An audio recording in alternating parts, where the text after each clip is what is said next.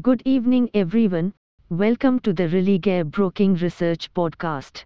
In this podcast, we will bring you the commodities market outlook for the day. Gold has traded with an upward bias as the dollar dipped, although lingering worries about further interest rate hikes from the US Federal Reserve may restrict the gains during the evening session. Immediate strong support for gold is near the 54,600 level, while resistance around the 54,950 mark. Crude oil has trended upwards, supported by a softer dollar and a US plan to restock petroleum reserves.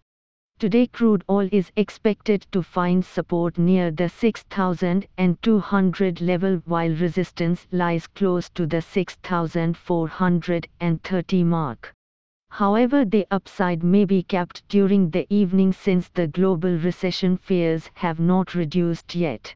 Natural gas has extended previous days' losses on reports of milder than normal temperatures across much of the UK.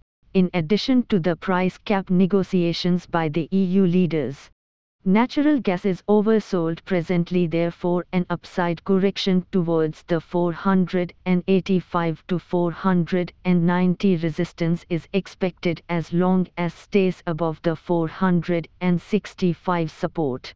In case 465 is broken, then 450 will be the next strong support. On the flip side, a break of 490 will push prices towards the next resistance of 500 to 502. Copper has trended upwards, and sentiments are positive from reports of China's pledge to stabilize its COVID-ravaged economy, in addition to the tightening global stockpiles. Copper can move towards the resistance of 714 to 715. If continues trading above the support of 705. Today we have the building permits and the housing starts data scheduled at 7 p.m. Hey friends, these were the updates for today. Thanks for listening. For more updates, follow Religare reports and recommendations on Religare Dynami app or website. You can also contact your relationship manager or the nearest branch.